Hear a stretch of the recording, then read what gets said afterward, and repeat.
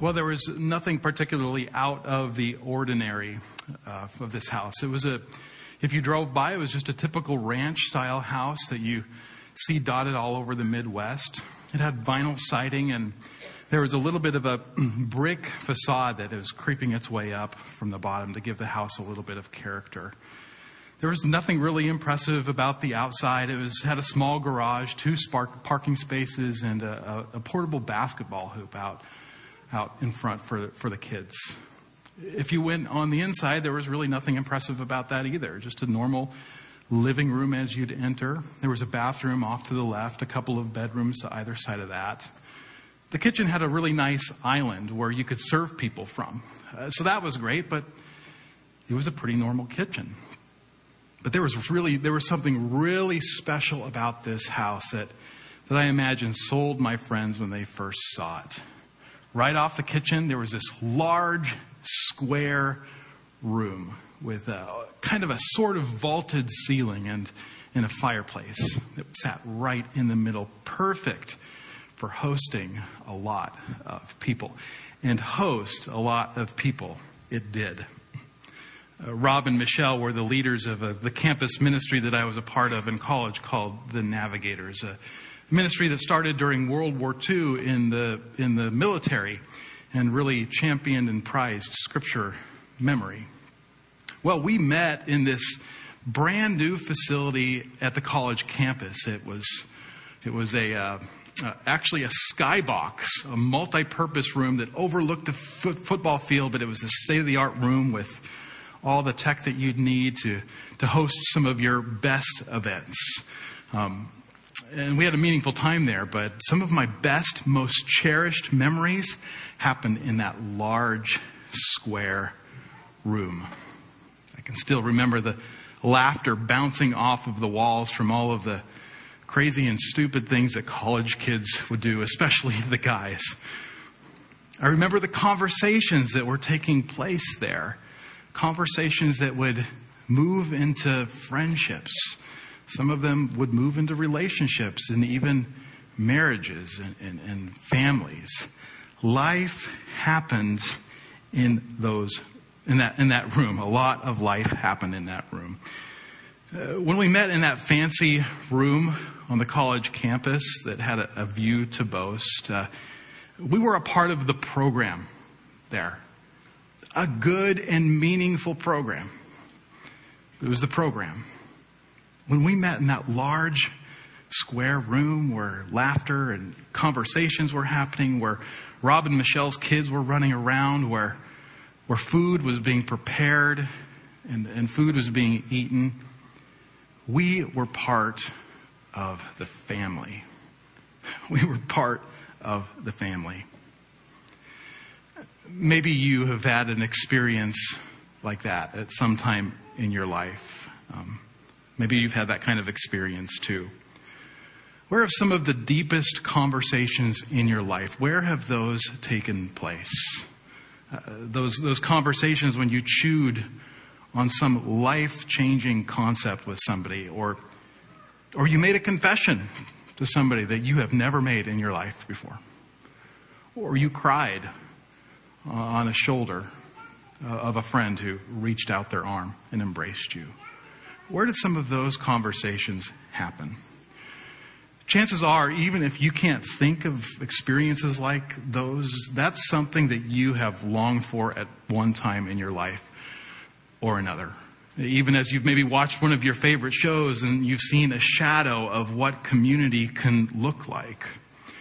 Even for you introverts, or us, I should say, introverts out there, I know you're out there. I see you. You can't hide that well. Even for those of you who are introverts, you may run away from the crowds, but you long for that life-giving touch of community that is cultivated by hospitality. If hospitality like that can be so life-giving, why does it seem so rare? Why does it seem so rare? Well, as I was thinking about this for a little bit, it felt odd at first, but then it started to make sense. This is something that we've talked about before, but people are are prone, studies have shown that people are prone to protect what they have as opposed to taking small chances for bigger gains.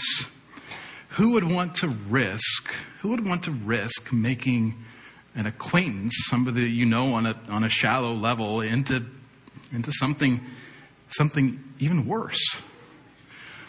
What if I say something stupid? What if I can't handle the small talk? What if I burn the lasagna? What if one of my kids disobeys? Chances are one of the bigger questions behind all of those questions is, what if they don't like me? What if they don't like me? The fear of getting or even suspecting a no answer is enough to hold back. Could one of the reasons that hospitality is so rare be the barrier of insecurity? The barrier of insecurity. Well, genuine hospitality, it allows us to give and experience life. When we experience the real deal, we become better parents. We become better co-workers. We become better friends, better classmates. We become better people when we're in contexts like that because hospitality provides the most personal and meaningful context to grow as people. If healthy relationships are critical to life, and if hospitality is one of the best vehicles to achieve those healthy relationships, then hospitality is not just something to strive for. The insecurity that keeps us from it is something that's worth beating. How can we overcome insecurity to engage in life-giving hospitality? How can we do that? Well, that's the question that I want to answer with you today. And it just so happens that one of the scenes of Jesus' life sheds some light on this subject that's going to give us some clarity and some direction for where to go.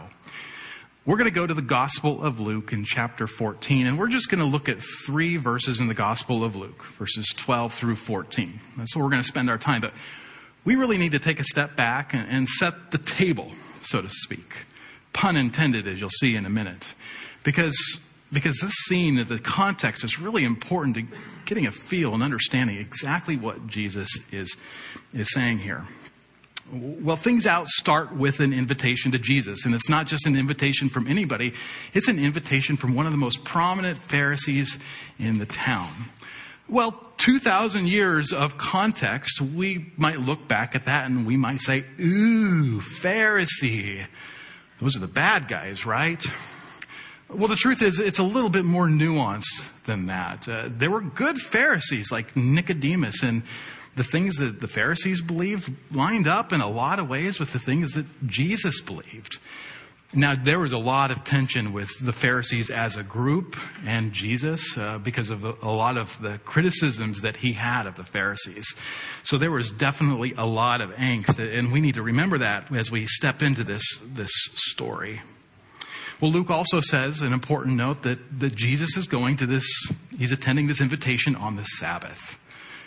Well, tensions have heightened all of a sudden because the Sabbath was the Jewish holy day when they weren't supposed to work. And a lot of the criticism that the Pharisees had of Jesus was that they believed that he was violating Sabbath laws by doing good deeds on the Sabbath. So it started a pretty tense conversation. So by this point in the story, we're already aware of that. So even as we're ready to get into this story, as Luke is bringing us in, tensions have risen a little bit for the readers, because we're like, well, what's going to happen next? As Jesus entered this Pharisee's home, he would have sat at a table. In those days, they sat on 3 sides of the table. But it wasn't exactly sitting, like what we consider sitting today. It was really more reclining. It might be a little bit hard for us to picture, but they didn't have 4-legged chairs. They had kind of couches. This was common throughout the whole ancient world. And they would lean forward on those couches, usually with their left hand. They would, brace their heads like this. They would use their right hand and they would reach over to the table and grab food and grab drink, and they would engage in this way. Ironically enough, it wasn't until a few hundred years later that a group of people called the barbarians would come and take over Rome and introduce the type of sitting, a more civilized kind of type of seating that we are used to today. This is how they sat at a table, and this is how they met, and this is how they ate all over the ancient world at this time. And for those of you who are Bible scholars here, this helps us to make sense of things like when Jesus, when the Apostle John, the beloved disciple, rested on the chest of Jesus. Well, that seems weird sitting in a chair. Well, he just leaned his head back. Simple as that. How did Jesus wash the feet of the disciples when they were at the table of the Last Supper? Did he crawl under the table? No, he just went around. So it makes sense of a lot of things. But this also makes sense of a practice back then. That people of different social classes, they did not eat with one another. They didn't eat with one another. And the reason and why this is important, why we're talking about this in the first place, is because eating a meal together at a table in the ancient world was something that was very intimate.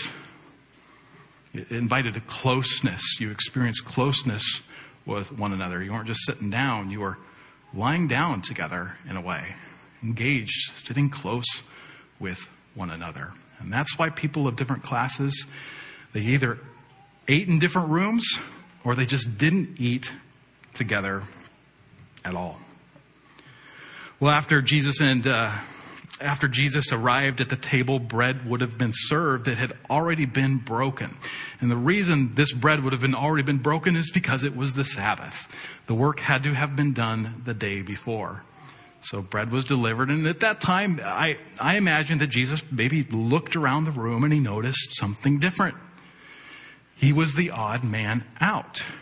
Everybody else was dressed like a Pharisee or a teacher of the law. Turns out that this host, he just invited all of his friends to the party. But there was one more person there that was even more outstanding than Jesus, or should I say, stood out even more than Jesus. And it was a man who had dropsy. Dropsy is a symptom that produces swelling in the body.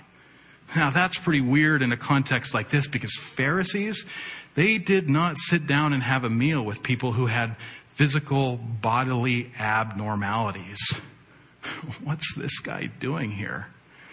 Luke tells us that Jesus was being watched carefully. He doesn't tell us who was watching him carefully. So there's a little bit of mystery here.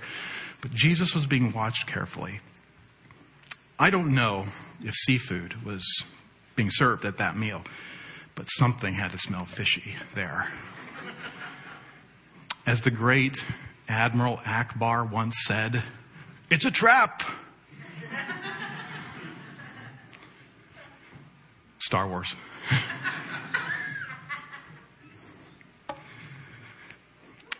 Jesus sometimes dodges situations like these.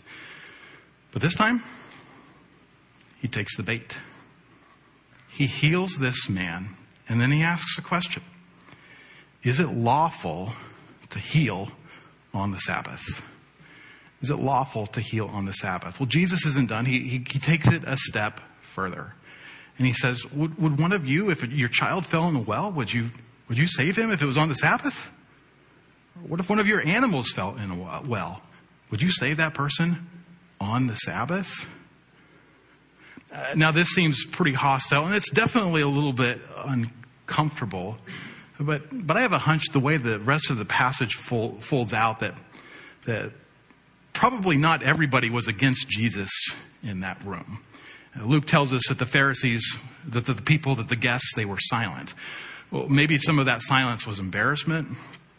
Maybe some of that silence was simply curiosity. If they took that as a direct attack at this point, my hunch is that they would have asked him to leave. But he sticks around and tells a few more stories. So I don't think it's quite as hostile as it might have come off immediately. And I'm not sure that everybody was against him in that room. Well, what follows are 3 addresses that Jesus gives. And we're just going to really focus in on the second one, but by way of summary and for a little bit of context, the first address is given to the guests. Jesus noticed that when they finally sit down or recline down at the table, that there are some people who go right for the position of power next to the right and to the left of the host. This is the most prominent place at the table. And so he makes a little bit of commentary on that. He says, don't take the seat of prominence, but take the seat of least prominence, unless you're going to be embarrassed and the host asks you to go and sit down at a lower seat. That's his first address. Well, the last address, somebody at the meal says, how great it's going to be to have a feast in the kingdom. How great it will be to have a feast in the kingdom. And then Jesus begins a parable, as he tends to do, and he talks about a man who invited many people to a feast, but everybody turned down his invitation because they were too busy. Oh, I just got married. Oh, I just bought a new animal. I got to take care of the new animal. So on and so forth. In the middle statement, Jesus turns to the host. Looks right at him. This is what he says. When you give a luncheon or dinner, do not invite your friends, your brothers or your sisters, your relatives, or your rich neighbors. If you do, they may invite you back, and so you will be repaid. The kids have an expression for this when they, kids, what's kids, but when they watch modern awkward comedies that get laughs out of awkward moments. Cringeworthy. Can you imagine hosting a party and bringing all your friends and then somebody shows up and said, hey man, you just invited your friends so that they'll invite you back to their party. Yeah. So this is definitely a little bit uncomfortable in this situation. But it's maybe not as much of a direct rebuke as it first comes across. We want to remember the setting here. Remember the man with dropsy. After Jesus healed him, there's a chance that he is still in that room. And instead of saying, hey, look, you just invited all your friends here, what he's about to say next, he may have pointed to the man who was healed from dropsy as a positive example of what he's about to say. And here's what he says. But when you give a banquet,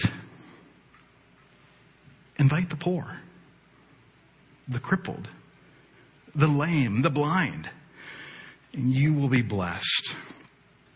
Although they cannot repay you, you will be repaid at the resurrection of the righteous. Now, the word hospitality never appears in this passage. But hospitality is all over this passage, isn't it? But what does this have to do with insecurity? What does this have to do with insecurity? If Jesus is uncovering the host's motives, perhaps he's showing that there is a kind of hospitality that is just put in place, that is just practiced to win points with friends. Guys, that famous rabbi is coming to town. You can come over, and you can come over. He's coming to my house. I'll invite you over, and you over, and you over. Not you, sorry. There is a kind of hospitality that is just designed to win points with friends. It's possible that this kind of hospitality was born out of insecurity and used to secure a more stable social status. Well, Jesus, as he does, flips the table on this story. And now what he's not saying is, he's not saying never invite your friends or your family members over for dinner. He's not saying, look, sorry guys, you can't have grandma over for the Hanukkah festivities anymore. Sorry, not going to happen. No grandma. That's not what he's saying. I mean, it sounds that way on the surface, but Jesus often uses exaggeration to make a point. Like when he says, if you want to follow me, you must hate your mother and father. No, he's not saying that. He's using exaggeration here to make a point. But what he is saying is this: do hospitality in a way that is not for personal gain. Do hospitality in a way that's not for personal gain. There's no better way, and there is no better way, via illustration, of doing that than engaging those of a social class or status that cannot return the favor.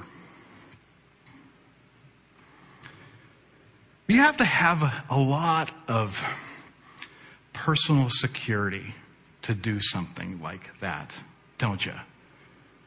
You know, as easy as it sounds to reach out to somebody different, a different class or a different place of life as it is, it's hard to do that without having fears about what people will think.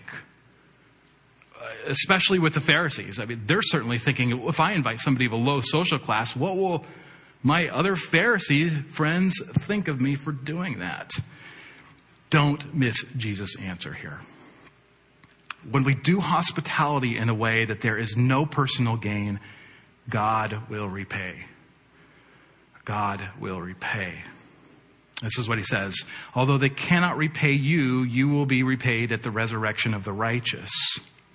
You will be repaid at the resurrection of the righteous. Now, I don't know about you, but the topic that sometimes shows up in Jesus' teaching about rewards is actually kind of confusing to me. I don't have a really great answer for it at this time. If all of our desires are met in the life beyond, then what could possibly be added to that? Like, what kind of a heavenly recliner am I going to get in the afterlife that could be added to everything? Some people will say, hey, this is an act of honor, or this is all about honor. Well, if it's all about honor, these rewards, then why doesn't it say so? I'm not here to provide answers on what these rewards are. Still working through it. If you have the answers on that, that's great. Let's have coffee. Love to hear your thoughts on that. But if I try to put myself in the shoes of people in the ancient world during this time, and I also take a big step back, I think we can at least say this. I think we can say that getting a reward from a prominent person, especially in a culture that put a premium on social capital, that would have been an experience of deep valuing. It wouldn't have just made you feel seen. It would have raised your social status. It would have raised your social status.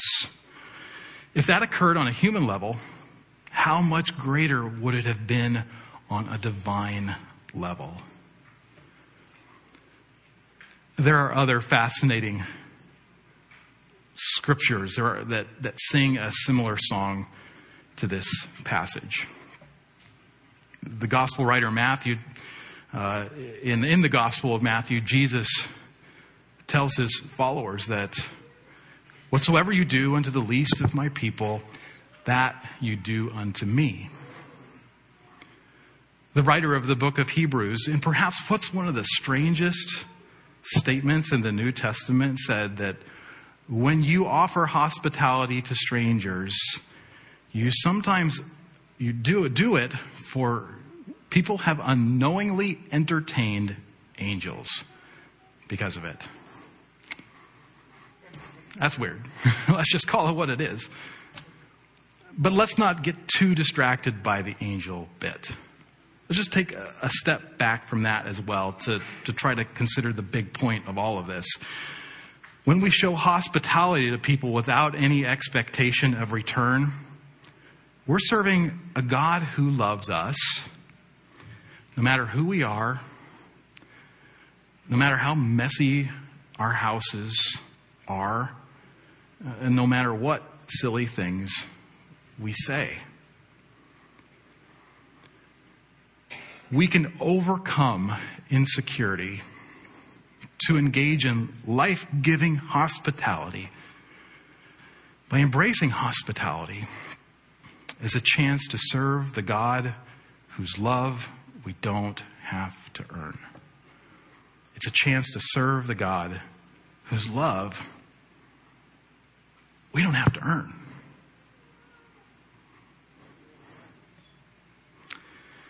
when we shift our focus from how people will view us to how God already freely views us, it frees us from the fears that hold us back.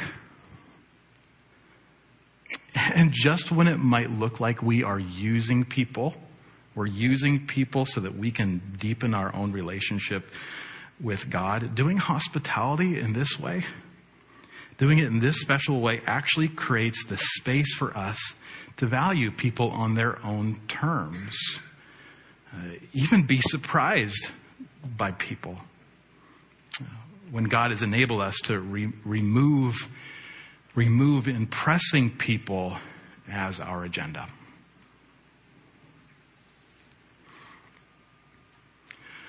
Well, back in June, I was slated to preach on hospitality. And I had a conversation, and we were planning on bringing up a friend of mine to further that conversation along. And for one reason or another, it didn't work out. But here we are, 6 months later. Hospitality is back on the docket. So I'm going to invite up a person that many of you may know, some of you may not, Zach Ellis, who Zach has been a member at Christ Church for several years now, and he is part of the partner program at Gordon Conwell.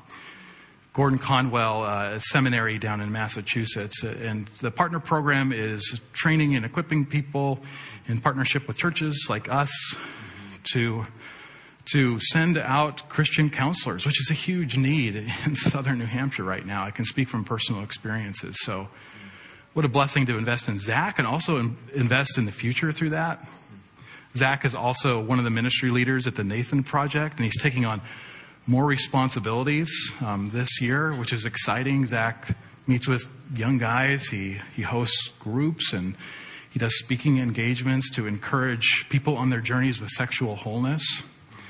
So Zach is 32 years old, and Zach, I've just stood out to me as someone who is particularly good at connecting with people, but connecting with people in really every generation. And that's something that I've seen. And I said, Zach, let's have a conversation about that, because it's such a really positive model for us as a church. And some of you, I just want to get it out there. Some of you are thinking, who knows Zach? You're thinking that, well, this guy, he is so outgoing that he makes extroverts want to crawl in a closet. But the truth is, as we had this conversation, as we've talked more about it, engaging people and connecting with people, that can be even hard for you. Tell us about that. Surprisingly enough, yeah, it's not always my go-to to be in relationship with people, to be reaching out, and underneath that, there is most certainly the fear of being vulnerable at times. My way of hiding can be asking lots of questions and keeping the other person talking, which means that I don't have to reveal much of myself sometimes. And underneath that, there's often the fear of rejection when you show up as yourself, presenting something that actually means something to you, or a piece of you that really is who you are. That's always a vulnerable act, because who knows how it's going to be received, acknowledged, or reflected back to you. So it oftentimes feels like that same kind of effort of going to the gym, where I know that it's good for me. There's always a little bit of initial resistance to make that first step, but then when I get there, I'm immediately reminded that there's all sorts of good things being in that space, and that muscle gets flexed a little bit more and gets a little bit stronger, and the next time, it's easier to do. When I was in your season of life, I really appreciated connecting with people who were in my season of life, because it felt like that I could be around people who understood me and who I could relate to. You've done a great job of branching out to even though you're 32 and single, you meet with 16-year-old guys and 20-year-old guys and married couples who are in their 30s and couples in their 50s and 60s. That's kind of become your practice. You have branched out. How do you keep coming back to that? Yeah, I think I'm keenly aware of my need for relationship, and I feel more whole inside of relationships, that's for sure. When I think of the variety of people that I've been blessed to spend time with and to get to know, even within our church, John and Tony come immediately to mind as people who welcomed me into their home and had an ease about them in having experienced a lot of life and having stories to tell that spoke to I've been there, done that, but in a way that meant I could also be called into more life alongside of them, and ease about spending time with them and sharing stories about life. And the same thing with the Riddles. They welcomed me into their home in a way that was very open and no pretense, no facade. Just come and sit and enjoy and share life with us. And then, in the slightly younger category, maybe more in my peer group. Conversation a little bit, don't we?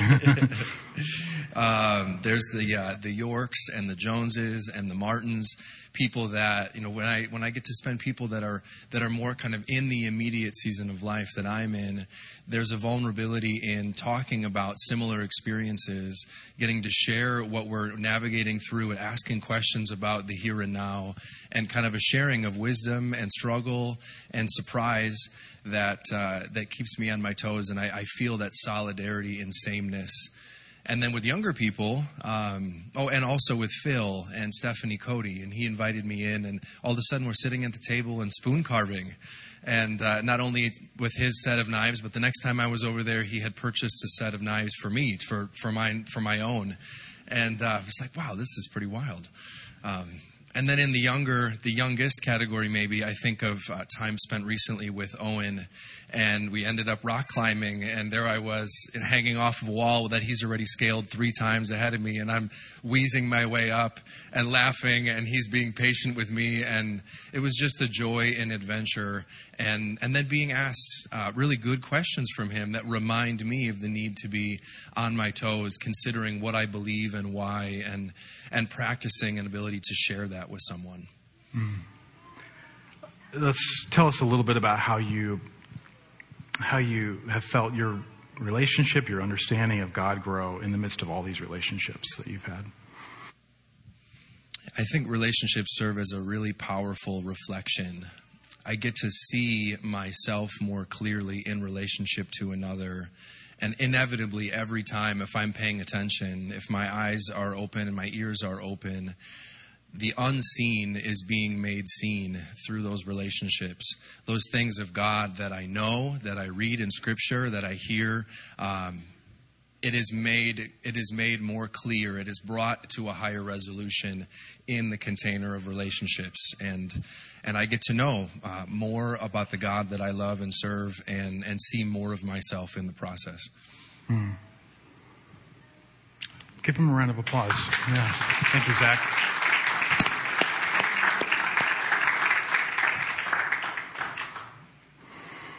Who would have thought that you can do hospitality by inviting yourself over to someone's house and eating their food? But you know what? That's exactly the thing that Jesus did. That's what Jesus did too. So what about you? Are you going to let fears of what people think hold you back from doing something creative, building something and making something new? Or will you take a risk? Will you take a risk knowing that even if you say something silly or if things get awkward, there is a God who loves you, whom you are pleasing? If you are ready to take that step, if you feel God tugging on your heart, then I have some just practical tips to help you put that into motion. Back before I became a pastor and I was on the road to becoming a pastor, I was serving in a church that had just gotten a new senior pastor. So I reached out to him for some coaching, and he said, yeah, great. Come up with some questions and we'll meet on such and such a date. So the night before, I stayed up late and I came to the table with 100 questions. We weren't going to run out of things to talk about that day. I didn't even have to look in my notes to remember the answer to one of the questions that I had. I asked him about how do you do hospitality as a busy pastor? And he said, well, and it was a pretty simple answer. He just said, we try to do things simply. And a big part of that was for his wife, who a lot of the burden of hospitality fell on his wife, and she had to do the cooking. So that relieved her from some of the pressure. Hey, we're just going to do things simply. Come on over. It's not going to be a big affair. And it was a reminder it's important to talk to your significant others in the midst of those conversations so that you can be on the same page. But I also took something else away from his answer. Sometimes it's helpful to set expectations. I think it's important to accept a little mess. But don't be afraid to give people a heads up, just to calm your nerves in that situation. Look, this is how we do life. The bathroom's probably not going to be completely clean. It's a little chaotic, but we still want you to be there anyways, because food is important. But it's not about the food. It's about the company. Secondly, use hospitality to nurture the friendships that you already have. Many times in the Bible, hospitality is actually used with reference to people that we know. It's one of the first qualifications for leaders in the church. Hospitality is. And the church was to practice hospitality towards one another. It's good and wise to do life together, planned and unplanned, because we know that we'll benefit as relationships we trust deepen and grow. We know that we'll benefit, but there's also a side benefit. When we reach out to other people, we can bring them into a community that demonstrates and shows the love of Christ being fostered and growing in a healthy, beautiful way. But we shouldn't stop there. Yes, hospitality is for friends, but this passage calls us further. We should prayerfully take some risks. Prayerfully take some risks. It was a point of tension early on in our marriage. I was gung-ho about hospitality. We got to have that big room that I experienced in college, and I married a beautiful woman who was great at connecting with people. So I was surprised that there was some hesitation early on about hospitality. And that's something that we kind of had to work through. We found a way to work through it. We aren't going to have people over every night of the week. We're going to select specific times. There were people in our small group that I really had a heart for, single people especially, who can experience so much loneliness and a lack of connection. Amy and I were talking about it this weekend. We were trying to remember, what was going on? What were some of the concerns about that? And she, one of her concerns was all of the effort that sometimes it takes to invest in people who don't like you, or the fear of just inviting people who have something against you. Well, last summer, Amy picked up the book by Rosaria Butterfield called The Gospel Comes with a House Key. A really great book. Really recommend it. Has a lot to take away from it. And it was just fun to see how that really energized her to start connecting with neighbors in some new and fresh ways. I think her excitement was so much that she almost got tired with her own excitement about it at times. But it was fun to really see that take root in a very special way. In the book, Butterfield recounts a time when they decided as a family to invite a student who was finishing their master's thesis to come and live with them. She said that she remembered how difficult it was during that time, and she just felt compassion. And she figured, look, we're already cooking meals. We're already doing laundry. What's one more on top of the pile? Butterfield's house it's always open. It's where life happens. And whenever the fear comes up in her that we're not going to have enough food, she just tells herself that we give what we have and we don't give what we don't have. It's as simple as that. Well, there's a phrase from the Apostle Paul that I've taken from our TechWise class that I've just seen it with new eyes. And it's the life that is truly life. It comes from the letter of 1 Timothy. The life that is truly life. Some of us have tasted it. Others of us long for it. But here's the thing. Here's the thing about it. It's still out there. And it's out there for the taking. It's something that we can have. And whenever fears of acceptance may hold us back, there is a way forward, knowing that God accepts us and that we can take that acceptance into whatever risky place that we might enter. Embracing life-giving hospitality is a chance to serve the God whose love we don't have to earn, whose love that we don't have to earn. It will draw us closer to Him, and it will open up opportunities to experience life as it was meant to be. Let's pray. Father, we want to thank you first and foremost that even though we were inhospitable, you extended your hospitality to us. You welcomed us in. You made a table for us to come and feast in your presence, Lord. I pray that as we reflect upon that truth, as we chew on and digest that reality, God, that we would experience more of your love so that we can take that love into other places, no matter whether people will love us back or not. May we be representations of your love, your grace, your hospitality to those around us. In Jesus' name, amen.